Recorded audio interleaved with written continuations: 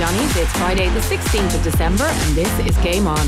The World Cup final awaits this weekend with Messi versus Mbappe as France and Argentina go for glory. Alan Cawley and Keith Tracy are standing by to talk us through what could unfold. Now we are reaching the business end of the club championships. Ursula Jacob will be on hand to talk hurling and camogie, all of the weekend's action. Michael Corcoran is at the RDS for Leinster versus Gloucester, and Jane Mangle will bring us up to date on what, if any, racing will go ahead this weekend.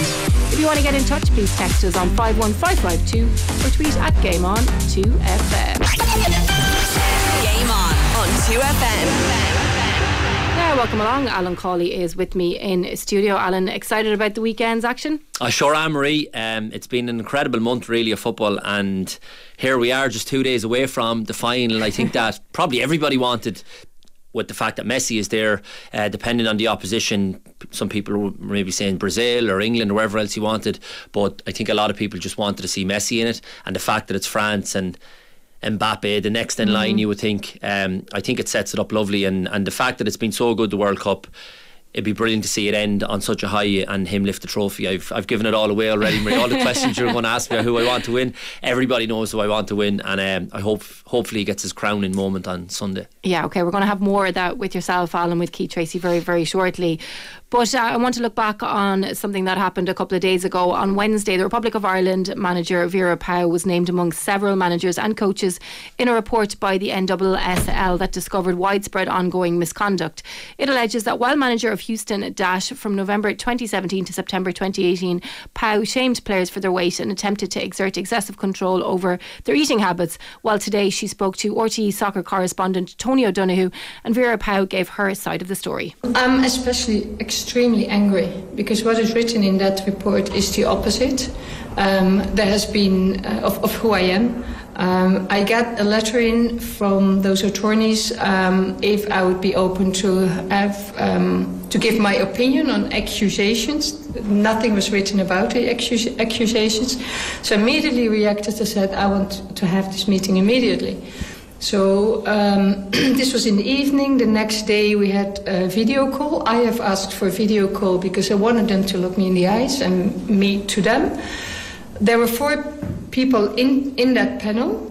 One did not switch on the camera, and they were sitting there to interview me. So I said, out of politeness, I didn't have to do that, but out of politeness, I'll let you know that I'm recording this talk because it is 1 against 4, and this is something. If I'm accused of something and they investigate it, that means it's a serious case.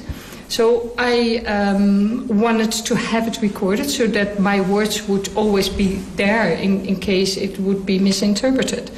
And they said, well, you're the first one who's asking that. I don't think that we agree with that. And I said, well, why not? We can't agree with that, but I have the right to record it. I'm here in Europe, and I have the right to record. I don't know what your rules are, but here I don't even have to tell you. So they said, we take a break. After 15 minutes they came back and they said, we decided that you cannot record it. So I asked again if that was written somewhere, and they said, we stopped this talk because clearly you do not trust our objectivity. Poof, they didn't even say goodbye, they switched it off.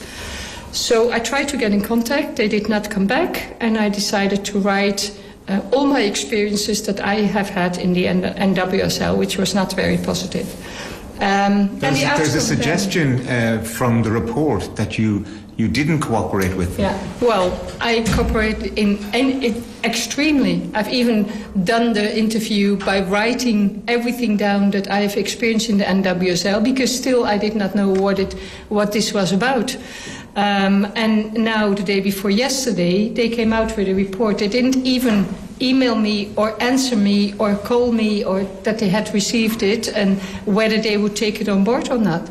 And clearly they did not take it on board, because the accusations that are now coming out was things that I was explaining how I am working, and it was the opposite in my writing to them. one of the many things that I wrote, because I didn't know what it was about. So also I had written down everything. So it was 13 pages that I handed in. So I cooperated in extremely way. They did not cooperate because they did not want me to record something that could change my life. In that report, the club, Houston Dash, have apologised for their actions of the coaches. You were one of the coaches. How do you feel about that? Yeah, I feel very, very offended by it. Because also Houston Dash, when I was there, after I left, now around this investigation, nobody ever asked to me if anything happened in that direction. And I never punish, I never swear, I never shout. That is my, let's say, almost mantra. And about what is written there, that players were too big, that players had to lose weight. I never speak about losing weight. I always speak about healthy nutrition, feeding yourself enough, getting enough intake before the game, eating more. Women in general don't eat enough. Eating more, like I do now in Ireland also. After the game, eating enough for recovery. After every training session, getting protein shakes to get your muscles recovered. So what is accused there? They even said that I had said that you couldn't eat fruit because of the fruit sugars and that would make you gain weight. I mean, what nonsense is that? Probably somebody had said one player and then they projected it to me, but I have never ever said anything like that. In fact, when we have shorter fruit here, I'm the first one to ask for more fruit. Considering the year you've had, the success in making history and qualifying, considering the leadership that you showed in dealing with the dressing room incident, does this take the shine off your achievement this year for Ireland? It shouldn't be. It shouldn't be because it's rubbish. But I cannot. Probably people need to trust me and believe me. I hope it doesn't take off because those players deserve to get the absolute shine of what they have performed. They have made history. They've made the impossible possible. And together with my staff, we've supported that. I hope that the Irish people believe me and believe the player that has stand up for me. And yeah, we need to move on and see where it goes. But I have nothing to hide, and I'm so enthusiastic about this team. So yeah, I hope we get the space to experience it to the full. Now, that was Vera Pauw speaking to Tony O'Donoghue a little bit earlier on. Alan Cawley is with me in studio and Keith Tracy joins us on the line. We're going to look ahead now to the big game on Sunday afternoon at the World Cup final. It's been billed as Messi versus Mbappe, but it feels like a little bit more than that, Al. Oh, it's absolutely more than that, and I think that would be totally disrespectful to all the other players on the pitch as well, because as good and all as Messi is and has been for a number of years, and Mbappe is currently obviously the heir to the throne, if you like, you can't do it on your own, Marie. You absolutely can't, especially in this day and age. I don't think you could have done it in any day and age, but especially not in this day and age when the players are so athletic and so fit and so strong and so powerful. I certainly don't think, and as I say, it would be a total insult to all the other players for anybody to suggest that. Obviously they're the standout players and they're the match winners or the ones with the X factor, all the phrases you like to use, but certainly in terms of them getting to the point where they're at, not only in their career but for this point on Sunday, they wouldn't have done it without their teammates. You look at the goalkeepers, you look at their centre halves, defenders, midfielders, the ones giving them the protection, the ones that give them the passes, that provide the ammunition for them to go and do their thing. So I think it would be a total insult to suggest that. But of course, we need the heroes and we need obviously the headlines and to build the final, if you like. That is the way it's been given its billing, like two boxers or whatever. Messi versus Mbappe. It's absolutely brilliant. Two movie stars and a supporting cast. What about that? Yeah. Keith Tracy is with us as well. So Keith, we know from following Messi with Argentina since he's been playing with them that it hasn't always been rosy. What's different now though? Because he even says himself that he's enjoying it so much more now and he wished it had been like this all of the time. Yeah, I think as you get a little bit older, I think Messi knows this is he's come out and said this is definitely his last World Cup, and he needs to win it now because he's not gonna have another crack at it. And you know, when everybody compares Messi and Ronaldo, when you look at the way the Argentina team are with Messi, everybody wants Messi to win it. You can see Alvarez has scored 4 goals, been excellent when Messi hasn't turned up. On the rare occasion in this tournament where he hasn't turned up, Alvarez has. And everybody wants him to win it. When you look at Ronaldo, I think Ronaldo wanted Ronaldo to win it. I don't think Bruno Fernandes, Diego Dallo, the Cancelo, I don't think they were fully behind Ronaldo. They wanted to win it, but it's not like the Argentinians. They're all fully behind Lionel Messi, and he's 5 goals and 3 assists already. He's just evergreen, isn't he? And I use that word with Modric, evergreen, and Messi just, for a player who relied so much on his pace. When we see what he did with Guardiola, when he got past him, Guardiola had the legs to get back, to slow him down, to manipulate the ball, to beat him in another way. It just shows his football and brilliance and his football and intelligence to be able to recreate himself somewhat all the time. And yeah, look, I wouldn't be upset if Argentina win it, but I have to be honest, I'm leaning ever so slightly towards France. Are you? So you've gone from England to France. Come on, Keith. Well, just so I can say, Marie, well, my team got knocked out by the eventual winner, so that's why I'm leaning so heavily towards France. I was wondering what the method would be there. Al, it's quite an interesting one that Mbappe and Messi are on the same team. Like they're both playing for PSG, but maybe it's because Messi doesn't have that connection to PSG like he did for Barcelona, that it's not really been spoken about that much. No, I don't think so, and I don't think that's going to be a factor. It was a factor during the week, I think, in the semi-final, because they were facing off against each other, Hakimi and Mbappe, obviously on the same side of the pitch, and Hakimi was going to be marking Mbappe, so maybe that's why that was made, and that was a factor going into that match, because the two of them are best of friends as well by all accounts. But I think in this one, as you say, they're there representing their countries and their nationalities, and they obviously want to go on and do the best they can for their country. So I don't think that will even come into it in terms of the clubs that they play at.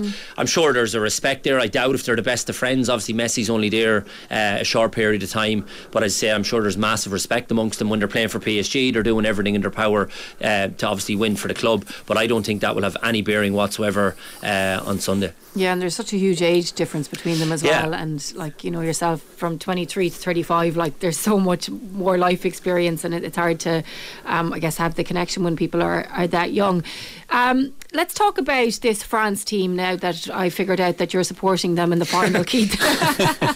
So what is it about them that has impressed you overall? Overall, I'll be honest with you, Marie, the reason I didn't fancy France at all is because I was looking at the Nations League performances, and the Nations League performance weren't up to scratch whatsoever. Didier Deschamps came out and said he was actually worried about Antoine Griezmann and where he was going to go from here, because his performances were that poor in the Nations League, and all of a sudden Antoine Griezmann looks a different player, 3 assists, and it's not just the assist that Griezmann is getting, it's his work rate in that number 10 role. I heard somebody speaking about Neymar and what he gives you as a number 10. My reply was, have a look at Antoine Griezmann and have a look what he gives you as a number 10, because he will slip the ball through, he will make things happen. Like I said, 3 assists, but he'll go and get the ball back for you as well. With that high press that the French like to do, he's really, really good at that. And they've so many weapons. They can sit in deep and they can give the ball to Mbappe to go and really hurt you with his pace. If the opposition sit in deep, they can put the ball into Giroud's head, and England seeing how dangerous they are. And I have a question for you. You know, we all, again, to go back to Ronaldo and Portugal, people say, are Portugal a better team without Ronaldo? Are France a better team without Benzema? Because I'm hearing that he's fit now, and there's a couple of murmurs that maybe he could wiggle his way into the squad. I don't think it'll happen personally, but are France a better team without Benzema? It's an interesting one, yeah. Certainly on the evidence of what we've seen, I think they're probably more together.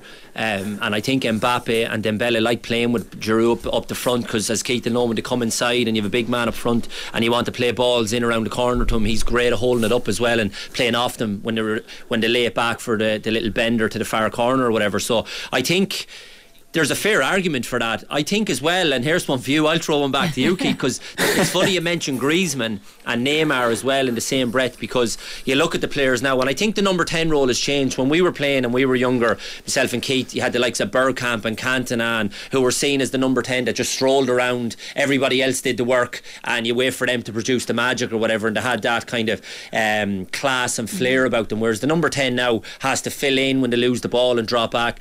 Obviously Griezmann, I think, is probably the best at that, but when you look at all the number 10s that's been over the years, I don't think there's ever been one with the work rate that Griezmann has. Like, you look at the work, and Keith alluded to it there, what he does for his team. It's absolutely incredible. And I know he was kind of schooled in that Atletico Madrid, Simeone kind of mindset where he was probably had to do it no matter what. But I think he takes it upon himself to do it as well, because he has such a good attitude. He's such a good lad. He seems to be... he's playing like a box-to-box midfielder almost. Incredible, absolutely incredible. And then he has the quality to deliver the passes and whatever else he needs to do after that as well, Marie. Because at the end of the day, if you're playing in that position, that's your job, to be creating chances and scoring goals or whatever. But he's doing a bit of everything, and he's been a revelation. Funny, I saw him playing live for it was against Ireland in the Euros in 2016, and I sometimes I don't think he gets the credit he deserves, because he was one of the best I've ever seen live. He was absolutely incredible, and he's small in stature, but he has that lovely cultured left foot, and the work rate. He must be a manager's dream, because to have someone as good technically and to want to do all the work as well, it's phenomenal.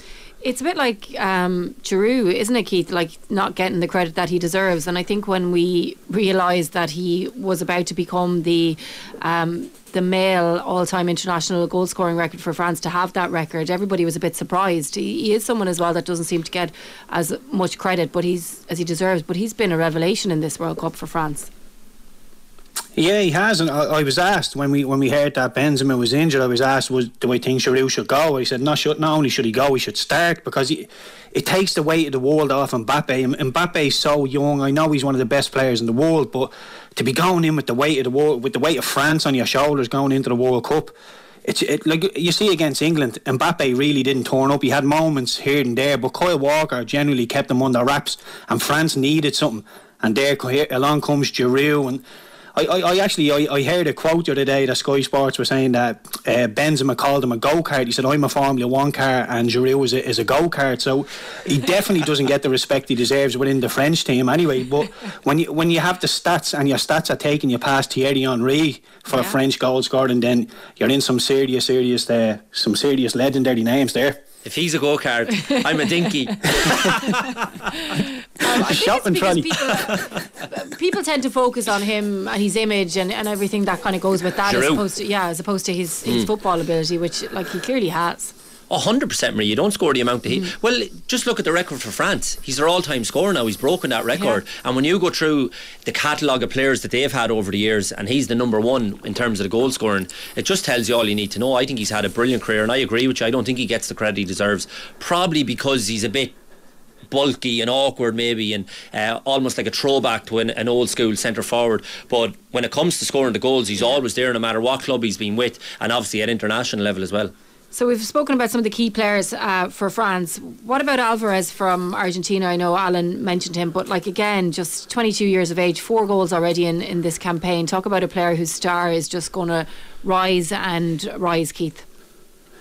Yeah, and you seen his goal against Croatia. It wasn't exactly a thing of beauty. It was like ricochet running through. There were so many deflections, but it was the perseverance I really liked from him. He just kept going and going, and eventually just bundled her over the line. But he has that little touch of class as well. And you know, a lot of people, saying, "Oh, who's the player of the tournament? Who's one that people would be desperate to sign?" And I know Alvarez has just gone to City, but his price tag now will just have gone absolutely through the roof, and City will be rubbing their hands together. 12 million, I think he went for, yeah. Sorry? 12 million, I think he went for. 12 million. Can you imagine what he'd be worth now? City, and the funny thing is, City are obviously over the moon with Haaland, and Haaland is the number one striker. Alvarez will probably end up going on loan, and he'll be worth probably 60, 70 million. It's a crazy, crazy world we live in. But to go back to the original question, look, there's so many outstanding players in the Argentinian team, but it all does still rely on Messi. I know Otamendi and Romero, the two centre halves, are having a very, very good tournament, but I still have question marks over them. I think they can be got at. I think Giroud will bully Otamendi. I think the Argentinians are very, very emotional going into this tournament for obvious reasons. They're desperate to win it, and I think they will just get a little bit over emotional. And if France get their noses in front, I think they could easily see a sending off and the game just withering away and France really putting them to the sword. I hope that doesn't happen. I hope Argentina stay in it, and it's decided by the odd goal here or there. But I can see France putting them to the sword because of the centre half pairing of Otamendi and Romero. They've got such such a great work ethic, Al, and they've got these players that'll run all day for you and they'll do all the dirty work, and whatever you want them to do, they'll do it. But I mean, if you were playing and you had Messi around you and you just had to do that bit of extra work to ensure that he does something special, you do it. Yeah, and I think Keith mentioned that a few moments ago. You look at the players' reaction towards Messi compared to maybe the Ronaldos or whoever.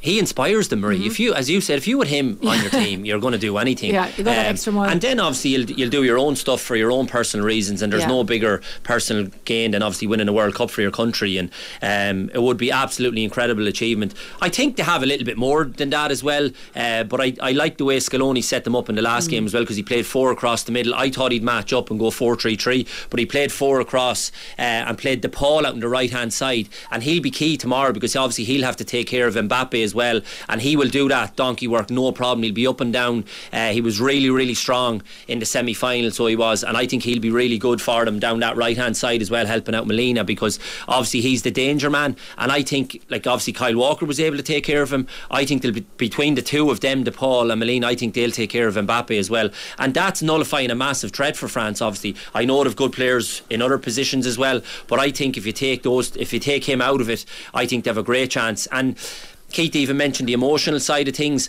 I think if you flip that over as well, in terms of, I know there's a lot of pressure on them, but they've handled and coped with that pressure so far. It looked like it was going to spiral out of control against the Netherlands, and it looked like they were having a meltdown for 10 or 15 minutes, but they got themselves back together and got through. But the amount of support they have in the stadium as well, Marie, and by all accounts I think there's going to be 80-20 in terms of the support that's going to be there on Sunday as well, that they're going to pack the place out, so that's carrying them as well. Like, there's that wave almost like carrying them along in the games as well, and even if you get to the stage where you're feeling a bit leggy or tired, you hear this big wave of emotion as well that gets you across the line in another 10-15 minutes. So I've gone for them all along. The main reason I've gone for them is because of Messi.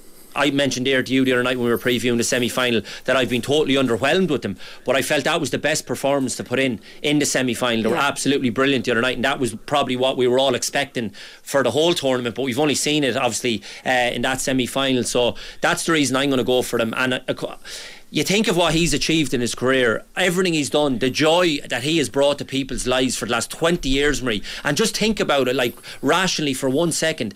20 years of his life doing it every single week, scoring unbelievable goals, scoring 40 goals a season, winning everything. Like, if anyone, and football owes nobody anything, but if there's ever anyone that deserved or was owed anything out of football, it's this fella, Leo Messi. Yeah, it would be absolutely amazing to see him do it. Whether he will or not, I'm not sure, but I'm with Alan on this, Keith, that their best performance was in the semi-final, but the question is, can they exceed that? Are they going to go that little bit better? Do they have it in them, do you think, Argentina?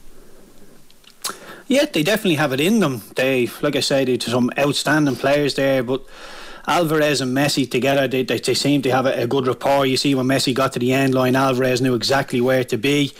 If the defence of Argentina hold out, i.e. Otamendi and Romero, which they have done, Alan's spot on with what he's saying, up to now they have been excellent, and they're just not players I fancy. I think that, they can come in and throw a little hatchet in every now and then and end up getting a really silly red card.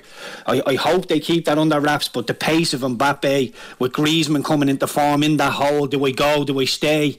I think there's just going to be so many problems for the Argentinians. And look, we seen against Saudi Arabia in the very first game, and maybe this is still fresh in my mind. The Saudi Arabians stood on the halfway line and they said, okay, if you want to play over the top of us, we'll race you. And none of the Argentinians could get away. Messi couldn't get away. Di Maria was getting caught. Alvarez wasn't getting away. So I'm not sure how penetrative they can be if France play that high line. Now, France haven't got the pace of the Saudis. I don't think they'll play that high line, but there's so many key battles all over the pitch. But I just think France have a better spread of their attacking options than Argentina. Oh. Yeah, like it's and the more I think about it, I do think France are a better team. But my heart says that it's the emotion and it's the Messi factor and all that kind of stuff, the crowd, and that's going to take them there. And as I said, like, I can't reiterate enough, like, if ever anybody deserved to win the World Cup, and that was the only stick that people had to beat him with, and it used to annoy me at times, because I think what he's done in the Champions League over the last 10 years probably outweighs some of the World Cups, because the Champions League standard is incredible compared to international football over the last 10 years. And he's done it every year in the Champions League. He's been incredible, Messi. So that used to annoy me sometimes. Well, he'll only be the greatest if he ever wins a World Cup like Maradona. Now's his chance, now's his time. I hope it's his time, Marie. I think everyone hopes it's his time, and I think they'll get it done. Exactly. So we've won France, won Argentina. I'm with Al as well. I'm all about Argentina now. Keith, thank you so much for joining us. We're all looking forward to it on Sunday afternoon. The eyes of the world, well, the football fans of the world anyway, will be glued to it. Keith, we'll talk to you again soon. Thanks so much for joining us. Alan, you might stick around for a little while. We're going to take a very quick break, but stay with us. Gaelic games, rugby and horse racing to come. RTE 2FM. Welcome back. It's time now to turn our attention to camogie and to hurling. I'm delighted to say that Ursula Jacob joins us now on the line. Ursula, how are you? Hi Marie, how are you? Well, since I've last spoken to you, you've had a baby. So first of all, congratulations. How's it all been? Well, it's been a little bit manic and crazy the last 9 weeks, but look, I'm managing. So the baby is in a separate room, so she won't be interrupting. Well, I have to say, the call here today. I actually love the sound of a little baby in the background. I think it's brilliant. So babies are always very welcome on the show. So never worry about it. Good. So we do have a big weekend of Gaelic games to come. Let's start with the camogie, Ursula, because it is on tomorrow evening. It's on RTE television. Throw-on is at 6:30, and it's quite a novel pairing. Okay, we're used to seeing Sarsfields up there for the last number of years, but we're not used to have seen Lochiel who are there with them, and that's probably because they've had such a tough time in Ulster trying to dethrone Slot Neil, but they've done it this year. How do you think it's going to go?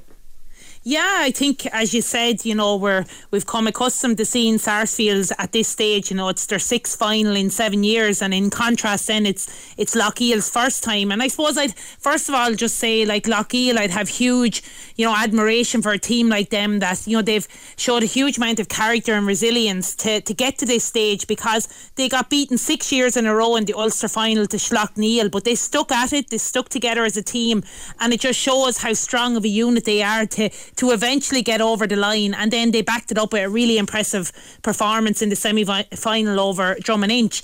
I think it's going to be an interesting battle. Obviously Sarsfields are going into the game probably heavy favourites, full of all of the experience. The team is filtered with loads of senior inter-county players for Galway, but obviously one of the standout things for Sarsfields also this year is they've been really hampered with injury, and unfortunately we won't see the likes of Orla McGrath playing tomorrow evening, due to injury, and Sarah Spellman, another senior inter-county player, missed the semi-final as well. So they are going to have to really use the strength and depth of their panel to get over the line tomorrow. And maybe Lochiel, people will say it's their first time reaching a final, but this team has so many leaders and characters on the panel as well. And Antrim Camogie is on a high at the moment. They won the Premier Junior this year, they won the Intermediate All-Ireland last year, and there was actually 14 of this Lochiel panel that were part of that success as well. So even though they haven't reached this stage before, they are after playing in Croke Park, and that is going to be important and a key factor in tomorrow night's game. Yeah, it really is. And look, it's on in the evening time in the winter, so it's all going to be a little bit strange for people who have played in Croke Park before to be running out into conditions like we're going to have tomorrow. But when you do think of Croke Park, and look, Ursula, you've been there, done that, and the expanse of it, you can't but think that it's going to suit somebody like Siobhan McGrath, the legs that she has, the space of the pitch. She's won 7 against St. Vincent's in the All-Ireland Club semi-final. It's kind of made for a player like her. 100%, and I suppose she's going to be the focal point of that attack for Sarsfields tomorrow, and key to this is the distribution of the ball that's going in. And the midfield pairing of Niamh and Clodagh McGrath is vital to this, because so much of the ball comes through this midfield duo, and they have a huge amount of experience, and also they're well used to playing in the surroundings of Croke Park, and I know from playing in Croke Park, and I know from seeing some of the younger girls, whether it was at my club or with Wexford in the past, Croke Park is a different experience than any other pitch that you'll play on, because of, as you said, the space, the size of the pitch, the surroundings, everything about Croke Park is different. And I suppose Lochiel are really going to have to be conscious about getting, a good start tomorrow night to the game, because I even look back on the final there in March when we played Sarsfields, and within 2 minutes Siobhan McGrath had a goal, and that's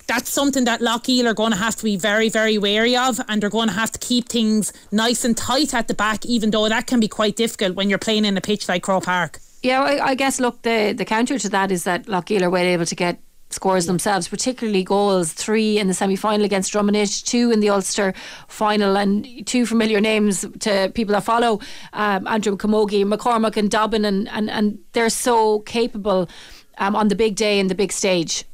Yeah, and they're not just classy players at a club level. They're performing to such a high level on the inter-county stage, and I think we all would have been so impressed with the likes of Roisin McCormack in that intermediate All-Ireland last year. She's a classy top-class forward and someone who I really love watching. But in saying that, in the semi-final, when Lochiel really needed players to stand up, Katrine Dobbin and Annie Lynn on the corners really, really were powerful, and they had one thing on their mind, that every ball that went in, it was going for goal, and they got 3 in the semi-final, and I think for them to get over the line tomorrow evening, they will need a couple of goals, and they're going to be looking to get the ball into this danger area as quick as possible, because in the semi-final when I was watching it, I felt at times the ball was coming a little bit slow into him, and Roisin McCormack wasn't on the ball as much as you would want her to be on it. So key to this again, I think the midfield duel again, we've Amy Boyle and Lucia McNaughton, joint captains for Lochiel, and their delivery and distribution into the full forward line is going to be key to this. But Sarsfields are going to have their homework done as well, and they are going to be looking to get the matchups right on these girls, because the likes of Katrine Dobbin, Roisin and Annie Lynn, you can't give them a second on the ball, because if not, they will punish you. It sounds fairly evenly matched, really, when you break it down, Ursula, just given you take into account the injuries that Sarsfields have and the quality players on both sides. How are you going to call it?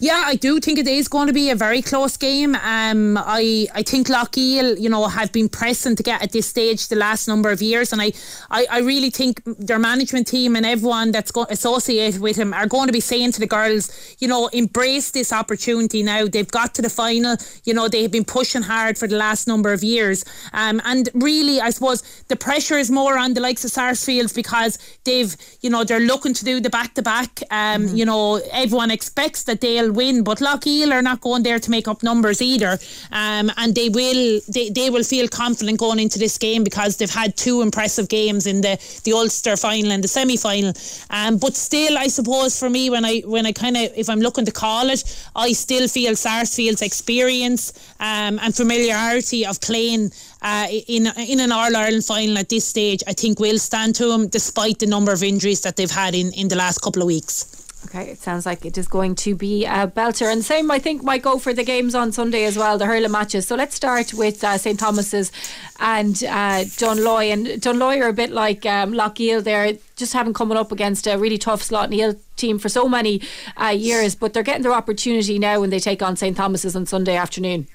100%, and I suppose probably St Thomas's and Dunloy are probably happy enough that all the attention and focus appears to be on obviously the second game, the Ballygunner-Ballyhale game. So both St Thomas's and Dunloy are kind of quietly going into this semi-final, and there's not really too much focus or attention on either team. And as you said, Dunloy eventually got over the line in the Ulster final with Slaughtneil, and they had a really impressive win that day, and ultimately the 2 goals made the difference that day as well in tough conditions. And as you'd expect from any kind of Antrim team, they can mix their game and their style of play with that physicality, but sharp hurling as well, and they've some top class players. When I look at Conall Cunning and Keelan Malloy, 2 top class players for Antrim the last number of years, both in the Joe McDonough and Lee McCarthy competitions, they are going to need minding, and I think St Thomas's are going to be wary of this as well, because they know themselves, they'll have nightmares remembering that semi-final against Ballyhale back in February February when they thought they had reached the final up until that TJ Reid wonder goal, really. So I think that hurt is still going to be in St. Thomas's mind, that they'll want to get back to the final. And as I said, you know, they've got so many talented players both for St. Thomas's over the last 5 years and Galway seniors, and no better than, you know, Conor Cooney. I think I saw a statistic on him this year in the Galway Championship. He scored 479, so that's remarkable scoring, and he's well capable of being a real game changer on Sunday, and I expect him to play a massive part in this game for St. Thomas's. Okay, so that is one game. I'll get you to give me your two predictions at the end. So the second one is Ballyhale Shamrocks and Ballygunner, and to be fair, it is a big one. Yeah, it's a massive one, and I suppose there's been a lot of talk around this game. Probably everyone was really just as a neutral, I think, like myself and so many others, we've all been looking forward to this potential clash that was going to happen. And since the All-Ireland final back in March, where, you know, Ballygunner really just grabbed that title off Ballyhale at the last second with that Harry Ruddle goal, and I think, you know, that will obviously be in Ballyhale players' minds over the last kind of week or two, and knowing that they might get that little small bit of revenge back on Ballygunner. But Ballygunner, you know, have been looking really, really impressive. You know, they won their fourth Munster title. They had a really impressive win against Ballyhay in the Munster final. And I think one thing that was really stand out for me, how well they finished that game out. They really showed that ruthless streak that you expect from a champion. They don't want to just be considered a team that won that final back in March through luck. They want to back it up now, and they want to get back to a final. But they do know that they're, you know, Ballyhale are going to pose a huge challenge to them as well. And, you know, like Ballyhale very uncharacteristically allowed Kilmacud back into that Leinster final and nearly almost lost it. You know, having been 14 points up at one stage to then only being a point up. So they'll know that they'll have to improve a lot from their Leinster final performance if they're going to get one up on Ballygunner. But I'm really excited about this game because I think they're two all-out hurling teams. You know, yes, there will be tactics and matchups and you know, even the battle between the likes of Colin Fennelly and Barry Coughlin, and we've saw the pieces in the paper about, you know, the war of words nearly between the two camps and players and whatever. But I'm really just looking forward to a brilliant hurling game because the talent that both these teams possess is just of the highest order. And like you're watching some of the best players of all time out in this pitch, whether it's TJ Reid, Pádraig Mahoney, you know, Adrian Mullen, Ian Kenny, Stephen O'Keefe. You know, you could name them all. They're household names to everyone. So I just think it's going to be a huge game for both teams on Sunday. But as I said, St. Thomas's and Dunloy are in a semi-final too, and they'll have a lot to say in that semi-final as well. So who's going to contest the final? Yeah, I suppose looking at the St. Thomas's and Dunloy one, I just feel St. Thomas's, you know, their consistency over the last number of years, you know, in Galway Championship, but also at the All-Ireland Series stage, I just think that hurt that they will have felt from losing that semi-final to Ballyhale in February is going to stand to them, and I think their experience will get them over the line. But no doubt Dunloy are going to pose a huge threat to them as well.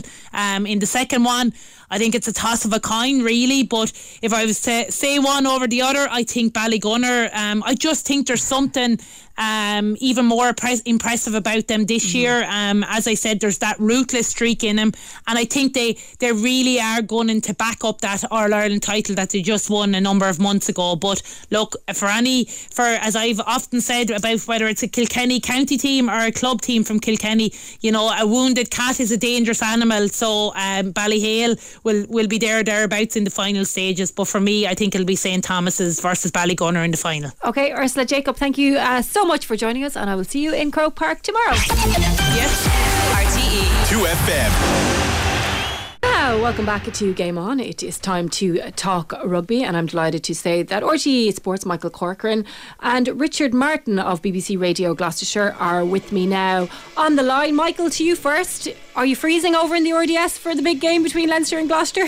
I'm not, Marie, actually, because I'm so layered up. It's rather difficult to kind of even turn from left to right, to be fair. But if, on a serious note, I could pay tribute to the staff here at the RDS, because they have the heaters on, in an area of the pitch here, just on this near side, from the touchline to the 15-metre line on one half of the pitch, and they certainly had hot air that was blowing out onto this sort of touchline area there as well too, just to make sure that everything is pretty much all right. So they're right on top of it. Obviously the game here tonight at 8 o'clock, and there are strong rumours, not that I want to be adding to them, that there might be a second match here tomorrow, but we'll say nothing about that because I haven't checked my emails in the last while or so, but there could be a second match here tomorrow. But they're doing really, really good work.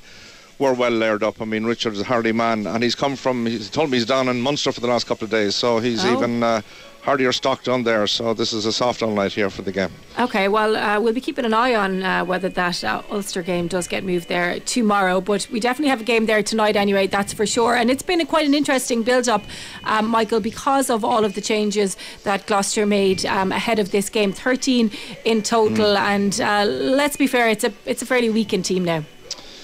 To a degree it is, Jan, and some of those are injury enforced. Some of their players were injured in the game last week, but they're in a situation where there is a certain degree of squad rotation. But if you like Billy 12-3's coming in to start in the centre doesn't necessarily weaken the team.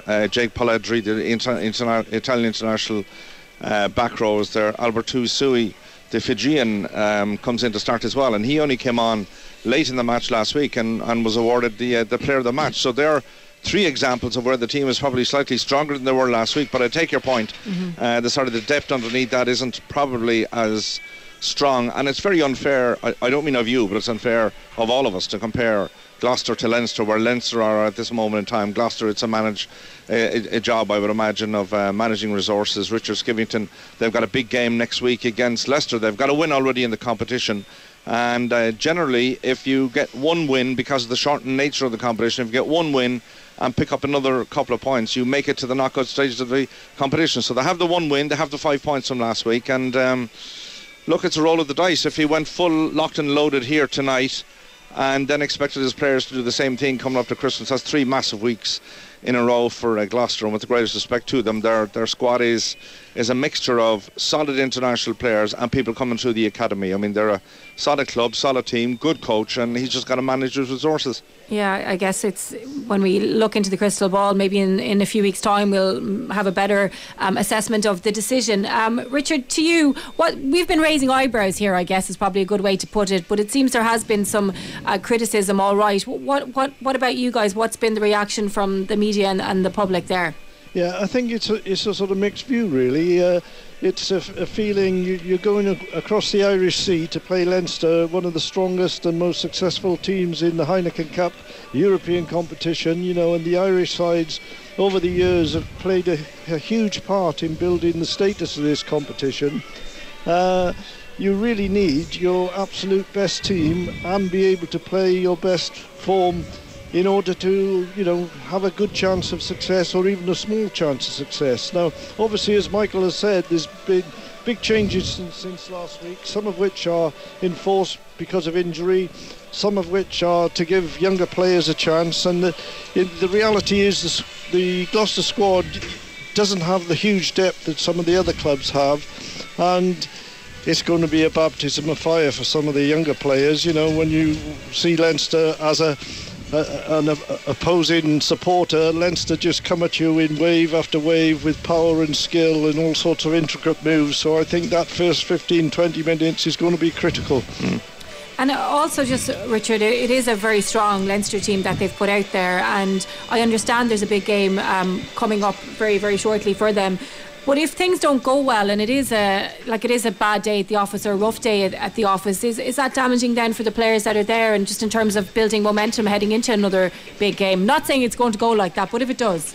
No, that's right, and I think there have been examples in the past with Gloucester, but also other teams as well, putting what might be deemed a weaker team or a development team into that sort of really difficult situation, and if they lose by a big score, that can have a huge demoralising effect on the team, but also particularly on the individuals who are involved. And I think, going back to George Skivington and his selection, there's been mixed comments. Some people who've travelled over are really upset that we're not putting the best team out to, challenge ourselves against Leinster. Other people are a bit more realistic. But actually, this time last year, a similar squad, a similar team was sent over to play Lyon in France.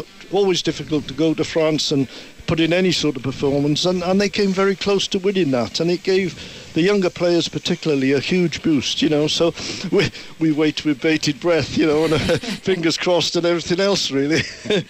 Okay guys, look, thanks so much for taking the time to join us. Enjoy the game for sure, stay warm. Michael, just one question to you before we go. Do you have one of those heated body warmers that I've seen Jackie Hurley and Bernard Jackman raving about? Listen, you should know that the budget for the radio is way smaller than the television, and on radio we have to make do with layers and layers and layers of stuff, whereas on the television, I mean, they've got loads of heated kind of things, or whatever, gizmos, the whole lot. I mean, we're miles behind. Right, well, if anybody got Michael Corcoran in a Secret Santa, there's a perfect Christmas present. Michael and Richard, thank you so much. We're going to take a very quick break, but stay with us. We'll be back shortly with Jane Mangan. RTE 2FM. Yeah, welcome back. I am absolutely delighted to say that Jane Mangan is with us on the line. I thought the weather might put her off, like it seems to be putting off a lot of the races, but here you are.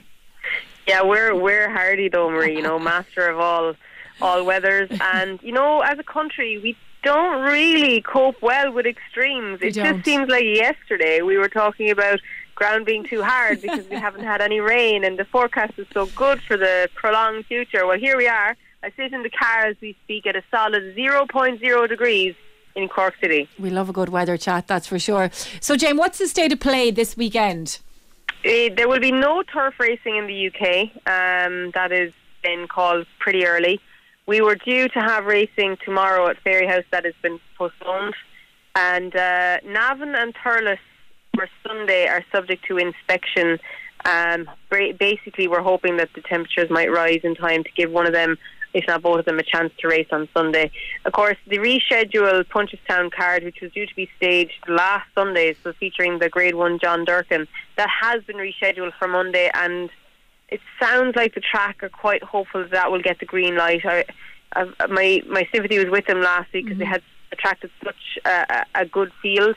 Not all of the declarations have stood their ground, but we still have Factor du Derrys and Galopin Des Champs in the Grade 1, and I suppose that's the horse everybody wants to see out, is Galopin Des Champs, with a view to the spring festivals. And I was due to be at Naas on Thursday. That has been rescheduled for Tuesday. So hopefully we'll clear some of the backlog before the Christmas rush, because as soon as in racing, as soon as some of us eat the dinner, some jockeys won't be eating any dinner, there will be a lot of racing from Limerick and Leopardstown for the 26th onwards. Yeah, so the John Durkin is on the news channel and the player as well. That's if it goes ahead, which hopefully it will, because Jane, if these things don't go ahead, it's difficult for the racetracks and everybody involved in the industry, really. Yeah, and my sympathy is with racetracks because they've endured a torrid time with no ticket sales during the COVID period. Of course, they employ a lot of people, ground staff and administrative staff, and this is another sucker punch for them. So I hope that they'll be able to hopefully get back some of the losses that they've incurred in the last couple of days and weeks. And with a view to the future, we know that these good horses, the real good ones, have their season scheduled well in advance. So if you take, for instance, Willie Mullins might have wanted to run Galopin Des Champs at the beginning of December, which is when it was scheduled, and now he's 2 weeks or a week behind in his schedule with a view to his next couple of runs. And look, I know Nicky Henderson, listening to him with his Epatante was due to run. She didn't get a run in the international hurdle at Cheltenham. Now she's being rerouted to maybe Kempton on Boxing Day, and it's just a little bit of a real first world problem, but it really throws their racing schedule up in the air. And as we see it, these horses are athletes and they're on a strict program, so their training programs have been thrown up in the air. That's what I was going to ask Jane. Like, obviously the superstars have their pathways almost planned out, but just in terms of even the day-to-day running from a trainer's point of view of the stables and trying to keep the horses active and occupied, is that really difficult as well? Unbelievable, Alan. And the staff who are riding the horses and bearing the cold, that they are the heroes of the game, really, because we might run to the car or slip on the footpath, but these are working on the horses, and the horses can feel the cold, so they will be fresh. and they will be jumping around and telling me I want to go back into my stable and all these different things. And the trainer then has to, hopefully with their ground staff or themselves indeed, and many of them will be doing it themselves, keep the gallops from freezing. So a horse can't exercise on solid fields, which is earth grass, can't exercise on solid sand, which does freeze, or indeed wood chips. So if you exercise horses on something solid, then naturally they'll bruise their feet, they'll be lame, they'll be sore, and then you'll have nothing. So it's a real balancing act. I know Dundalk are staging their programme of races tonight. Fran Berry and Kevin O'Ryan are up there braving the cold. So obviously they have been consistently harrowing that surface, the all-weather surface, to get it to run tonight. So that takes a mammoth effort, and it's a hard job. So Jane, you know, at home, Marie, our biggest problem has been to keep the water troughs running, because the water in the pipes that obviously feed the water troughs to the horses in their stables and then in their sheds have been frozen. And that is something that people don't think about. That is incredibly hard work. Yeah, you've got very different problems at home now than I would have to say, Jane. Not that I can take any credit. My mum is probably at home thinking, Marie wants her kids to freeze. So Jane, before we finish up, we're nearly out of time. At the start of this World Cup a month ago, Alan Cawley gave you a tip. He gave you a team to follow. You might have poo-pooed his suggestion at times, but look where we are now, Argentina in a final. What, have you anything to say to Alan? I have been following them since that tip, since they got beaten by Saudi Arabia, and I still think France might defend the crown. But from a fan of sport, just watching Messi and knowing that this is probably his last World Cup, it's been a joy. And I actually, from somebody who doesn't watch soccer, have really enjoyed it. Well, Jane, the way you go on about honeysuckle and we have to listen to that's my Messi. So believe it's Messi's moment. Jane, is honeysuckle your Messi? Is that?